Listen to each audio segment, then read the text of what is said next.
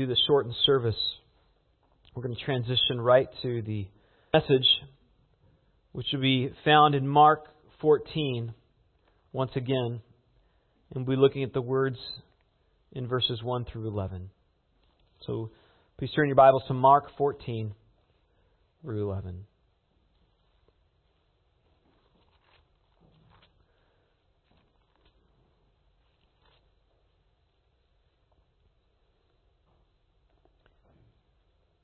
Now the Passover and the unleavened bread were 2 days away, and the chief priests and the scribes were seeking how to seize him and kill him. For they were saying, "Not during the festival, otherwise there may be a riot of the people." While he was in Bethany at the home of Simon the leper, and reclining at the table, there came a woman with an alabaster vial of very costly perfume of pure nard.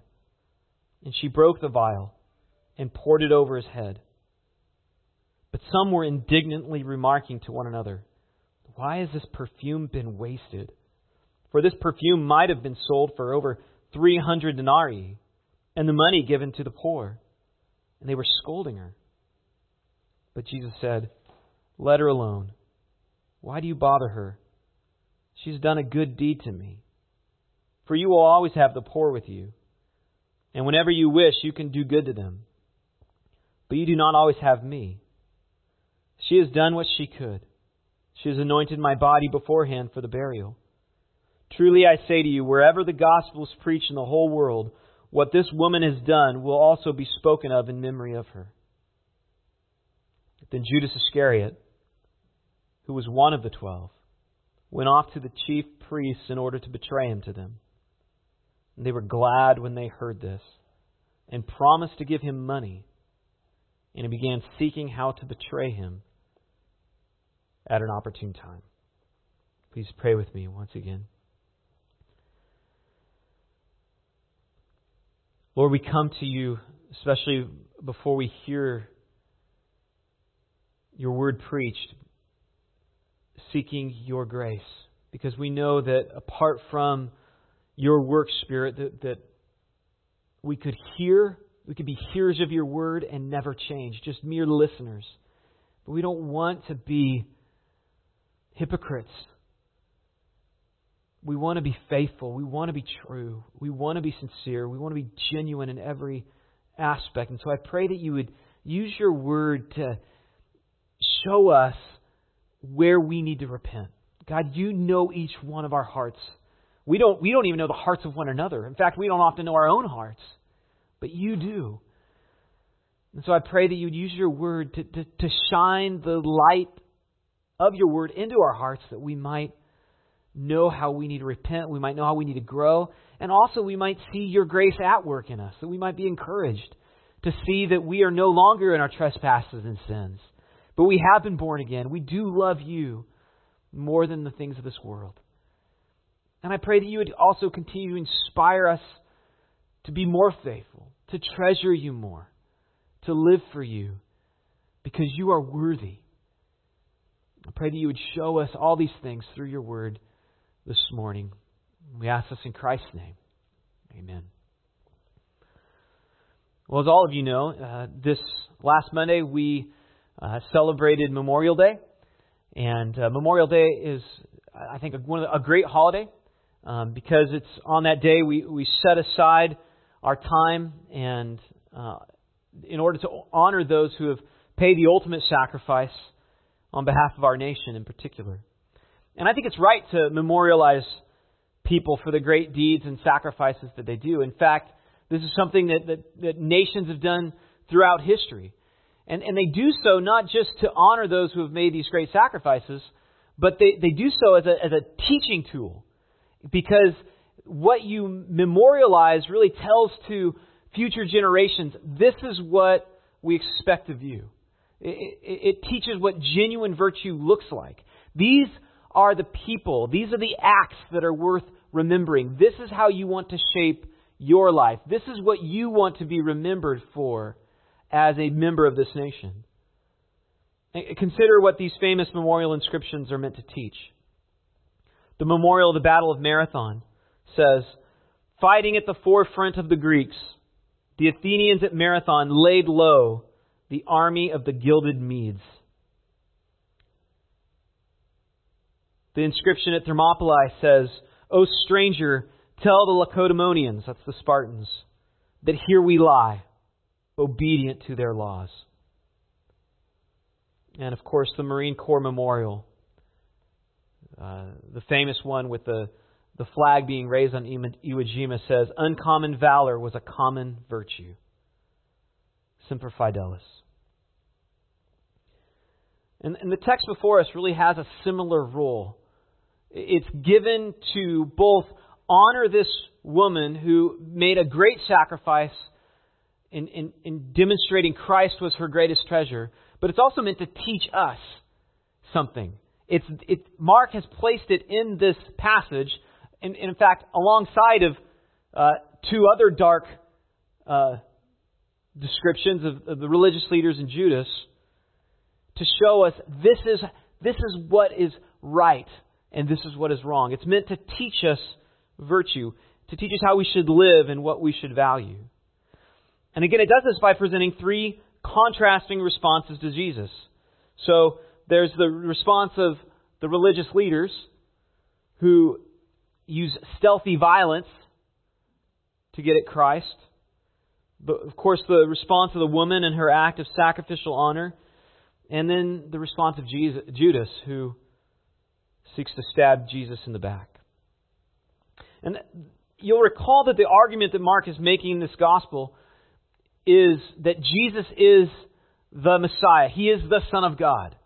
And this has been demonstrated from chapter 1 throughout as Jesus performed miracles and signs and in what He Himself has taught to His disciples and the crowds, what He's declared to the religious leaders as well.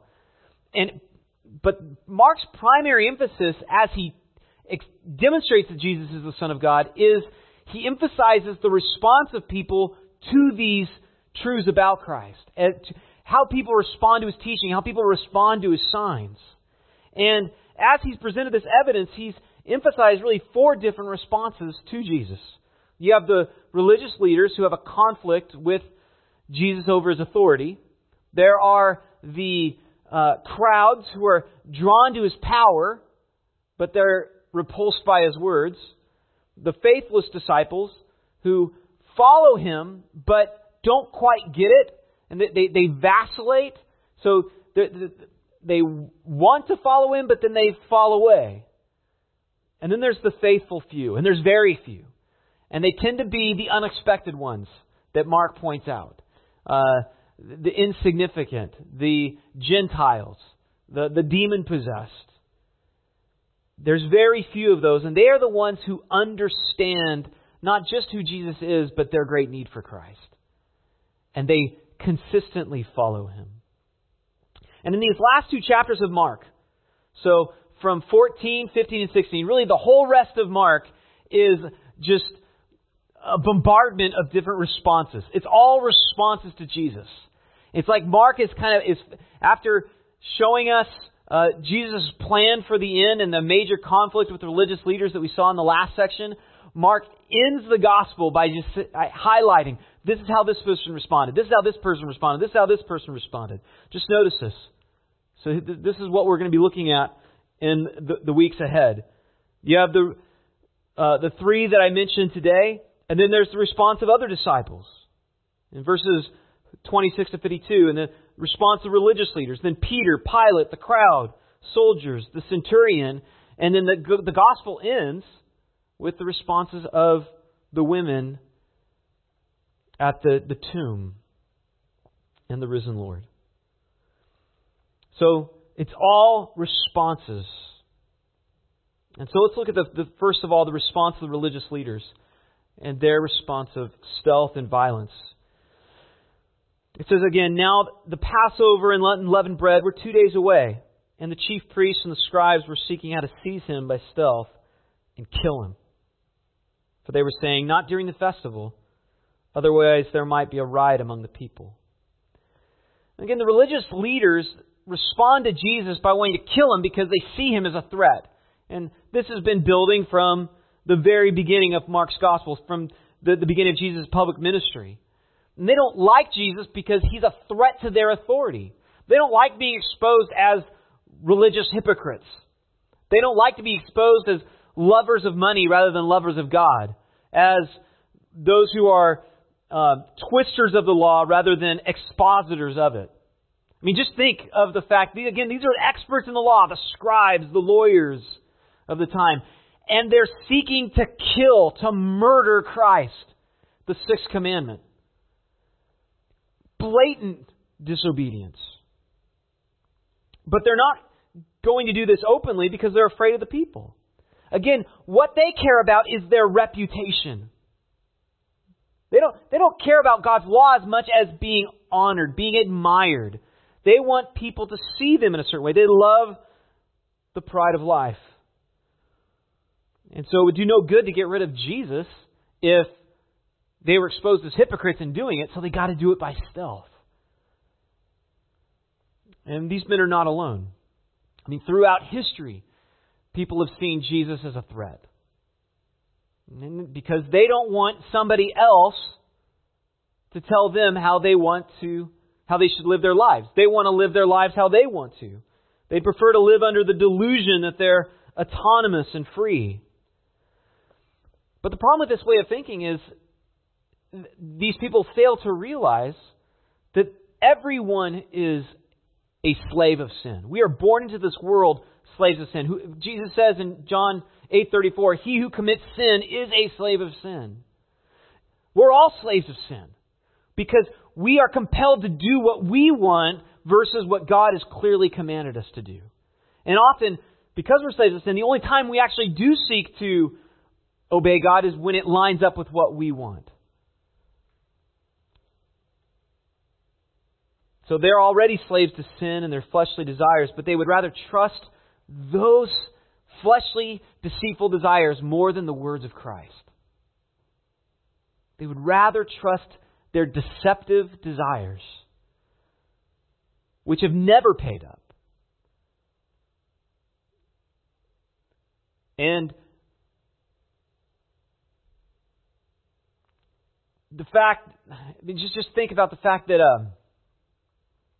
these desires have promised pleasure. If you just give into this, you will be satisfied. It's like trusting a casino. If you just pay me a little more money, eventually you'll get rich.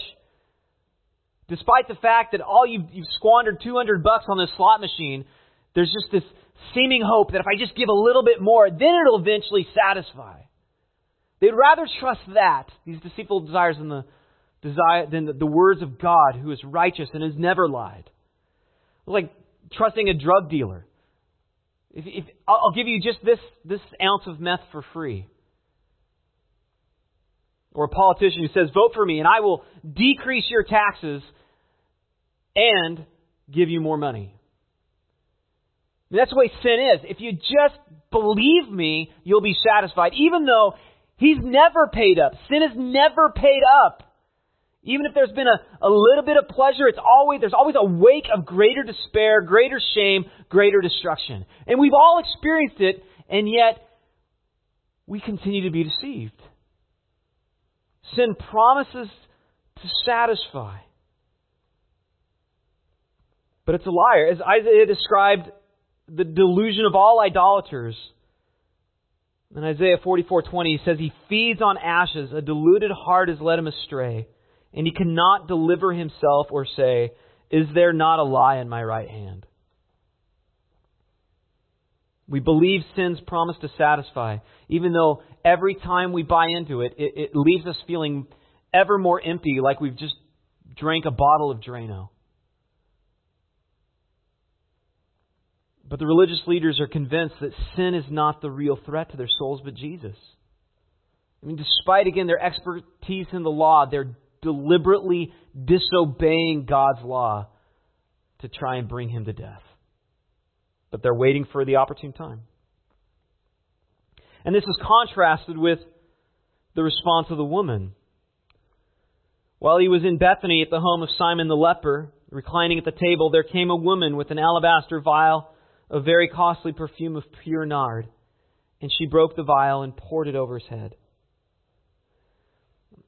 The Gospel of John says that this woman is actually Mary, who is the sister of Martha and Lazarus.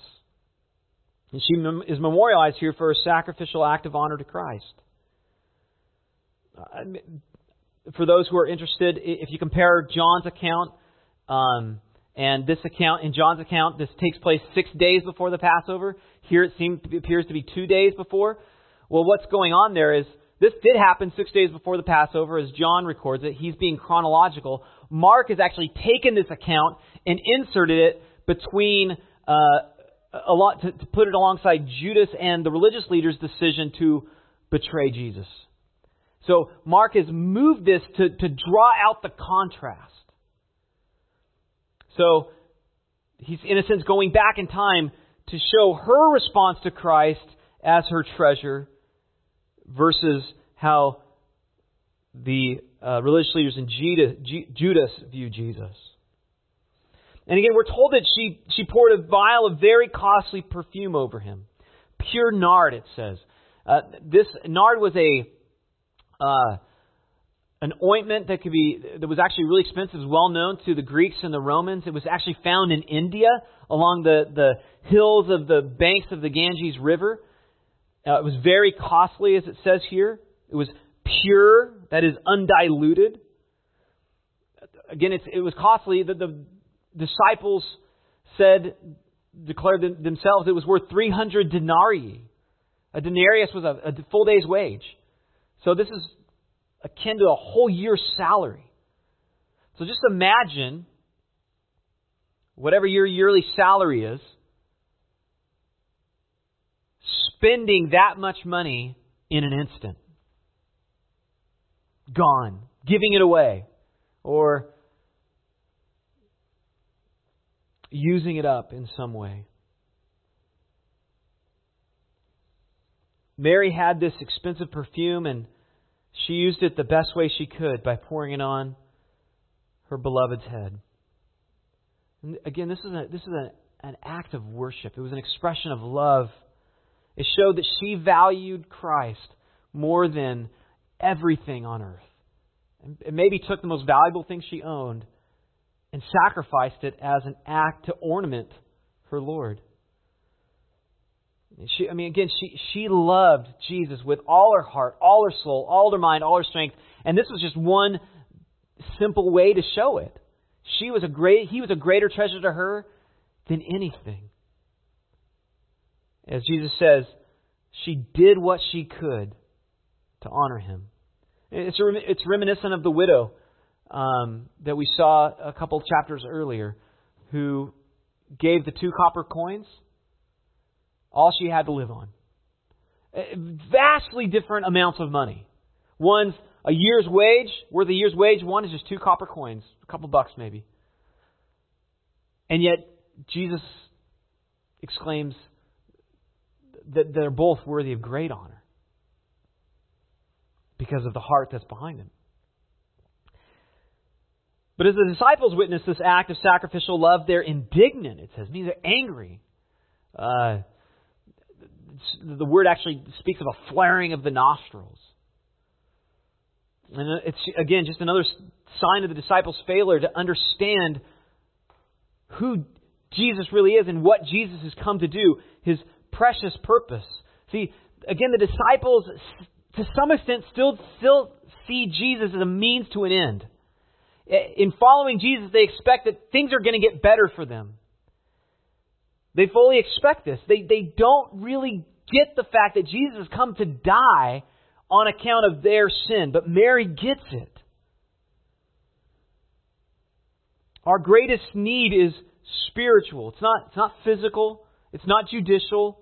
It's not monetary. It's not political. Our greatest need is spiritual. Mary and a few others have understood this, but even the disciples fail to understand completely.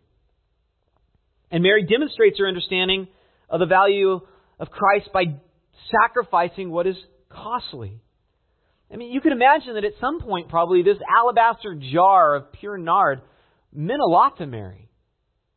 That I'd imagine she kept it in a special place in the house, maybe locked up. It was one of those things that maybe could be looked at, but the children were not allowed to touch. It was kept safe, maybe hidden. But to Mary, the value of the jar had quickly diminished as she understood the value of Christ. And it was still valuable. Maybe it grew in value every day, possibly. But the disciples recognized that to Mary, its value paled in comparison to Christ. She understood what Paul understood. Philippians 3, 7 and 8. Whatever gain I had, I have counted loss for the sake of Christ. Indeed, I count everything as loss because of the surpassing worth of knowing Christ Jesus my Lord.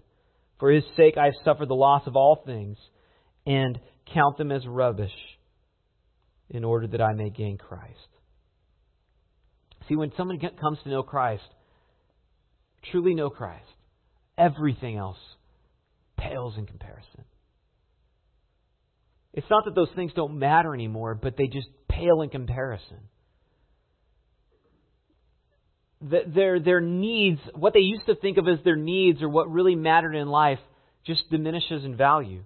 And so we realize we don't need more comfort if we got Christ. We don't need more money. We don't need better health.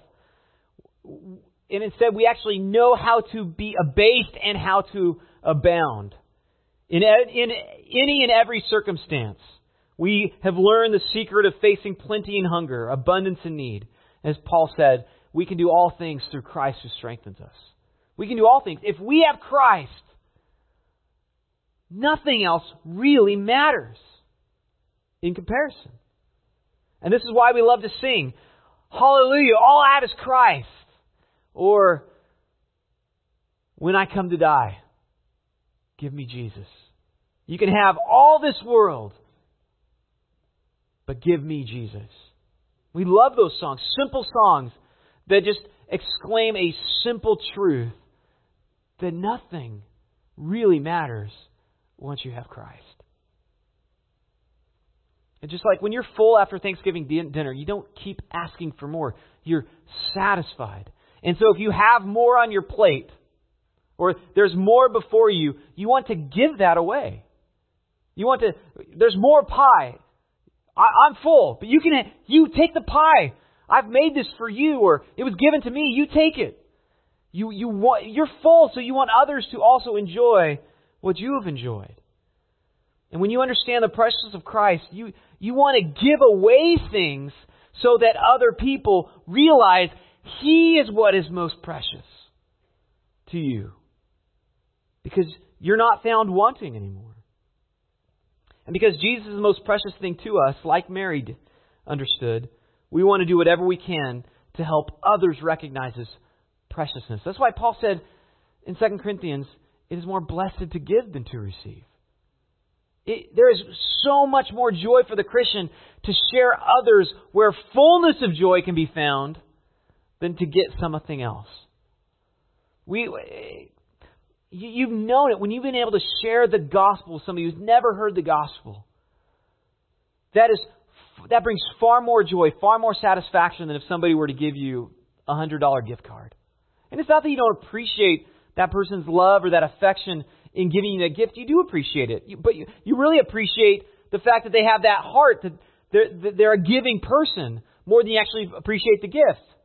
Because what you care about is people being satisfied and sharing their satisfaction more than you care about getting. And it just comes to mind. It's not in my notes. But again, this is why Timothy and Paul to Timothy and the other apostles written, beware especially of religious leaders and their love of money. Because if they're demonstrating a love for money, that's their God. You cannot serve both God and mammon. If what you're seeking is money, like Judas did, you're not satisfied in Christ. And you're not seeking others to be satisfied in Christ. When I was 10, my most precious possession was probably my collection of baseball cards. They weren't old like Horace Wagner cards or anything like that. They were just 1980s Don Russ or something. But to me, they were valuable. And I would get out my little magazine that would, note how valuable they were, 10 cents, 15 cents. And I would actually accumulate. I think at one point they were worth $20. But I looked every single card up, and that was how I spent my time. But when my boys, who are now into baseball, started collecting cards, it was nothing for me to just give all those cards to them. Because I would so much rather show my boys how valuable they are to me in comparison to those cards than hold on to those cards. It was a joy to me to give them their cards and to see their faces light up, because I care more about my boys. I love my boys infinitely more than a bunch of baseball cards. And the cards haven't diminished in value. If anything, they've increased maybe 10 more cents each. Because it's been a long time. I'm getting old. But they've diminished in value to my heart. And likewise, Mary demonstrated to all in attendance how precious Jesus was to her in comparison to one of the most valuable possessions she owned. And Jesus realizes this. And that's why He rebukes the disciples and He commends her. Let her alone. Why do you bother her? She has done a good deed. It's the word kalos, a beautiful deed to me. She has done what she could. Verse 8. She has anointed my body beforehand for the burial. See, the disciples were concerned about the loss of money. But this woman was concerned about the loss of Christ.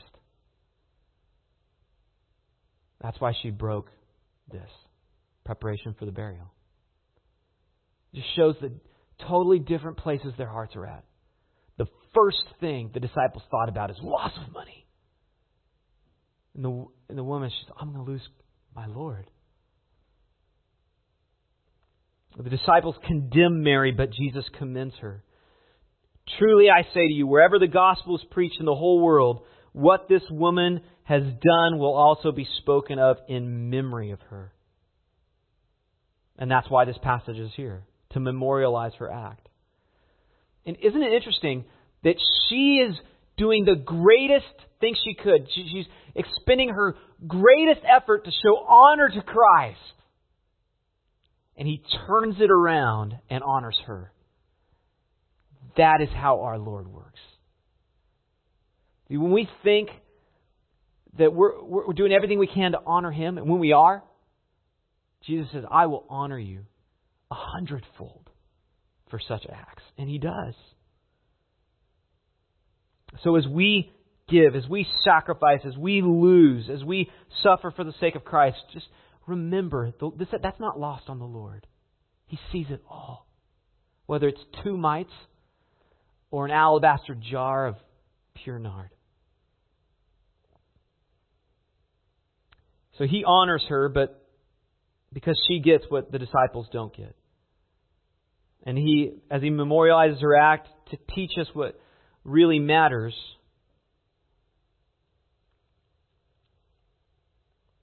He shows us what really matters. So, you want to know what God wants? As you think about your life, what does God want from me? What really matters? What is it that God values? A heart that is unequivocally sold out in devotion to Him. There is nothing more precious than a heart that is unequivocally sold out for God. To love Him with all the heart, with all the mind, with all the strength. See, again, Mary didn't simply tell people Jesus was precious to her. She showed it. And realized it cost her grief. She respected and loved.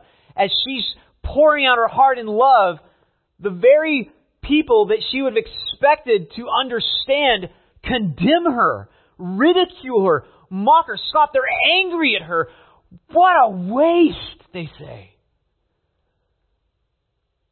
She gained nothing from this act except the one thing that mattered: our Lord's commendation, which pales in comparison to any loss. And what a contrast with Judas.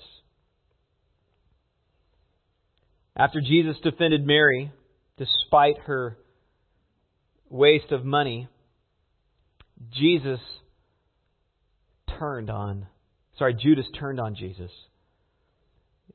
He thought, well, since Jesus doesn't value money, I will no longer value Jesus. See, whereas the religious leaders, they saw Jesus as a threat, and Mary saw Jesus as her treasure, Judas sees him as trash. Something to be used, and then when finished, thrown away like an old shoe. Since Jesus wasn't going to give him what he wanted, Judas was going to get out of Jesus whatever he could. And so he betrayed him for 30 pieces of silver. See, Judas betrayed Jesus because he thought just a little bit more money would satisfy. He listened to the lie of sin. Just a little bit more, and I'll be satisfied. And he got what he wanted. But the effect of getting what he wanted did not pay out the way he thought it would, in the way he imagined. In Matthew 27, verse 3, it says, "Then when Judas, his betrayer, saw that Jesus was condemned, he changed his mind and brought back the 30 pieces of silver to the chief priests and elders, saying, 'I have sinned by betraying innocent blood.' They said, 'What is that to us? See to it yourself.' And throwing down the piece of silver into the temple, he departed, and he went and hanged himself."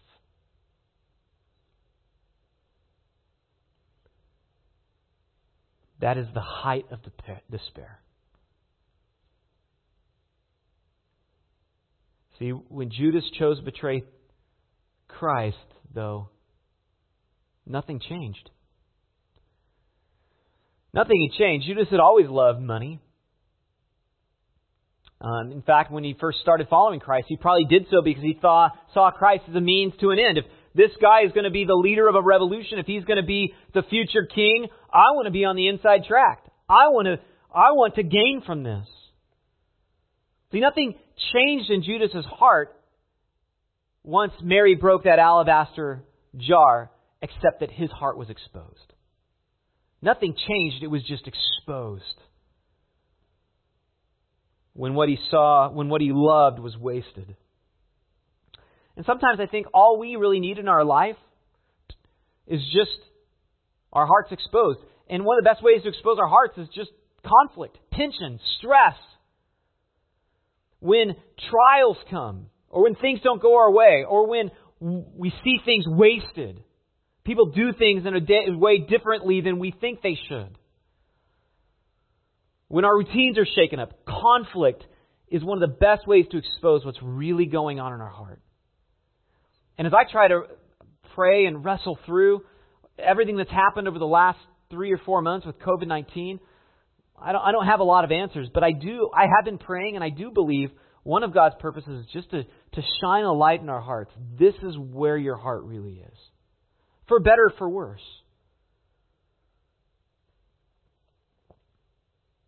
It exposes how much or how little we treasure our freedoms or our comforts, our friends and family. I think the outbreak has exposed how much or how little we value our health. How much or how little we value the church. I'm currently involved in a biography of George Washington. And George Washington's main adversary in the Revolutionary War was a man by the name of General William Howe. And it was common knowledge during the war that General Howe had taken a mistress for himself in the States. Elizabeth Loring, who was the wife of Joshua Loring. The way this came about is General Howe offered Joshua Loring a lucrative position. And in exchange, Joshua Loring would turn a blind eye to General Howe's escapades with his wife. See, Joshua Loring cared more about money and position than he did about his marriage. And he probably always did. all it took was General Howe to show up to expose where his heart really was. And it's sick. And I imagine that most Christians in America fancy themselves as dedicated followers of Christ. And it's not until conflict that our hearts are truly exposed. I say that because I think one of the greatest faults we have in our American culture is we're culture saturated by entertainment. It's very easy to imagine ourselves doing great things or reading about people doing great things and putting ourselves in their shoes. Watching a movie about a superhero and think, if I was that superhero, I'd do the same thing and have the same success. Not that we actually think that way, but that's where subtly our mind goes. And I think as Christians too, we can imagine ourselves doing great things for God because we read about people who did. We can read about Gladys Aylward and John Payton and Adoniram Judson and Hudson Taylor and admire their sacrifices for Christ while sitting on a patio drinking iced tea. We're content merely to imagine ourselves being as faithful as they were. And so I think we must ask, how does your life speak to the precious value of Jesus? How does your life speak to the all-surpassing greatness of knowing Christ Jesus your Lord? The Apostle Paul gave up everything. C.T. Studd gave up a promising career as a professional athlete. Henry Martin and Amy Carmichael gave up the prospects of marriage. Eric Liddell gave up an international fame as an Olympic athlete to serve Christ in China. William Borden gave up his inheritance, his immense wealth, in order to serve Christ in the East. William Tyndale gave up England and eventually his life so that he might translate the Bible into English. John Bunyan gave up 12 years of freedom because he wouldn't stop preaching. Marie Durant gave up 50 years of freedom. Lived in a room this size, a cell that was this size, a room this size, because she wouldn't renounce her Protestant faith. And they didn't do these things to just make a point. They didn't do these things to make Jesus precious to them. They did those things because He already was precious to them. As David Livingstone and Hudson Taylor both said, I never made a sacrifice. Of course they made sacrifices. Their whole life was sacrifice. But it wasn't a sacrifice because they had Christ. Just like when I gave up my cards. That was no sacrifice in that. It was a joy. If Jesus isn't precious to you, don't think that making some great sacrifice is going to make Him precious to you. That would be the wrong way to apply this message. That's not the point here. The point isn't everybody here should just go make some great sacrifice. Give up a year's worth of wages for Jesus. And then you'll know you're good. That is not the point. The point is, do you value Christ? Not will you do something, but do you? How precious is Jesus to you? And you know how you know?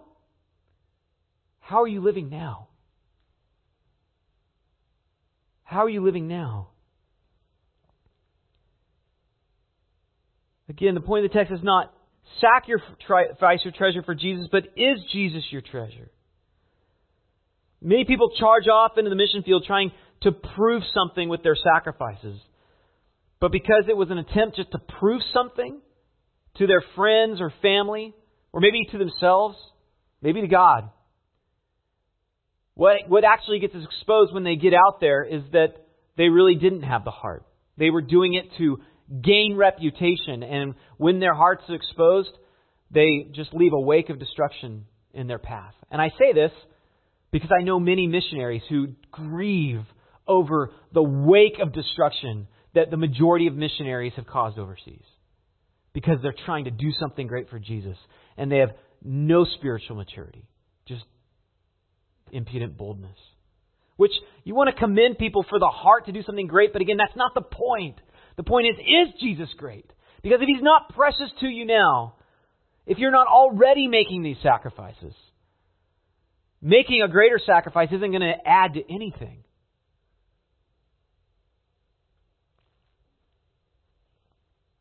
See, understand how you're currently living shows how precious He is to you. Again, we don't want to be like Peter, who brandishes a sword and waves it around over the high priest's ear, saying, even if everybody else denies you, I will never deny you, Lord. And then hours later, he cowers before a servant girl in the garden. We don't want to be like Peter. I recognize it wasn't Mary's act that made Jesus precious. He was already precious. Love, again, it's an overflow of the heart. Remember, John 3:16, God so loved the world. He so loved the world that He gave His only begotten Son. The love came first, then came the giving. We give because we love. Not the reverse. So it's worth asking, how did Jesus become so precious to Mary and the disciples never saw what she saw? How was it that she got it? Again, remember, this is the very same Mary who was rebuked by her sister, Martha. And remember what Jesus said? Martha, Martha, you are anxious and troubled about many things, but one thing is necessary. Mary has chosen the good portion, which will not be taken away from her. See, Mary had embraced the one thing that was necessary. Communion with God. She just wanted to be with her Lord. If you are not drawn to the sweetness of communion with God in prayer and in the Word, if He is not your greatest joy now, all the sacrifices we could make are just mere show. They're really to impress others.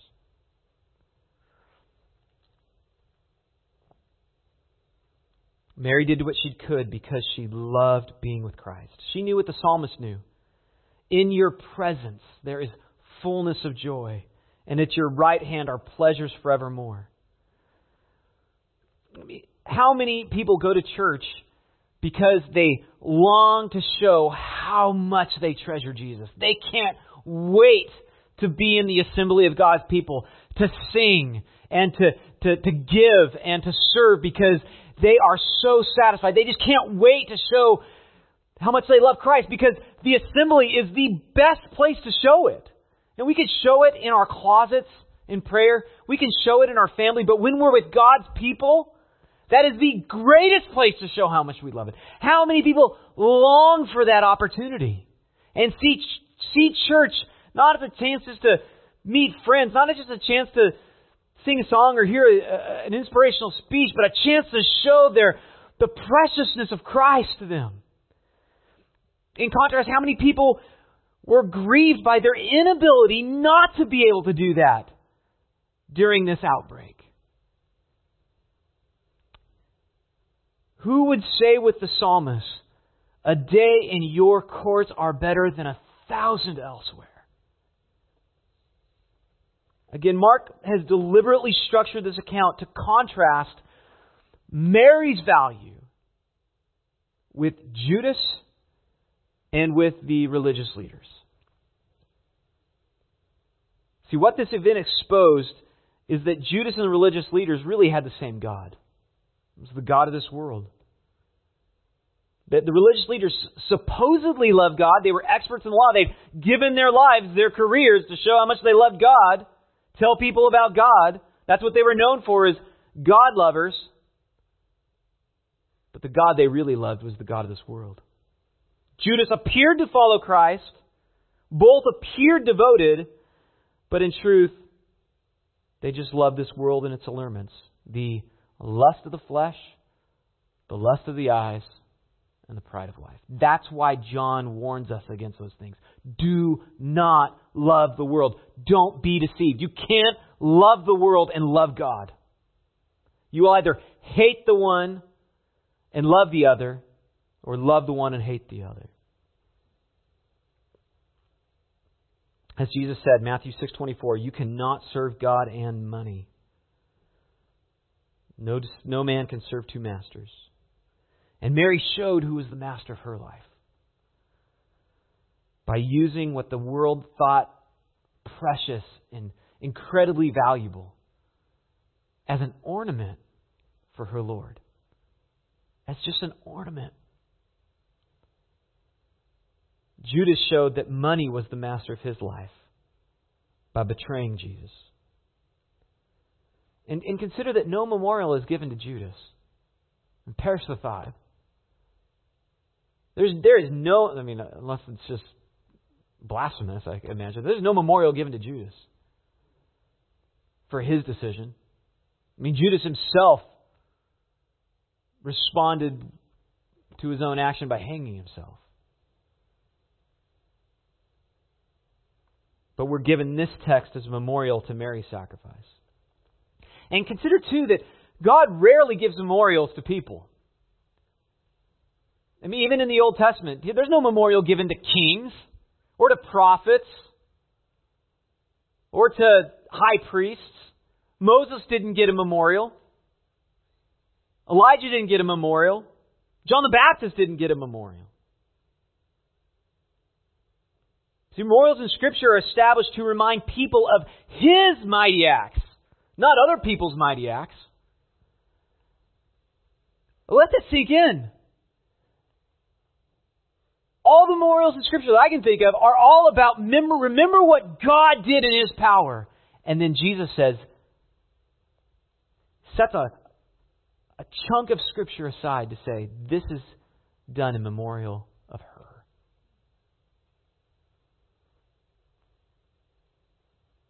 All those men didn't get a memorial, but Mary did. And let us learn from it. Father,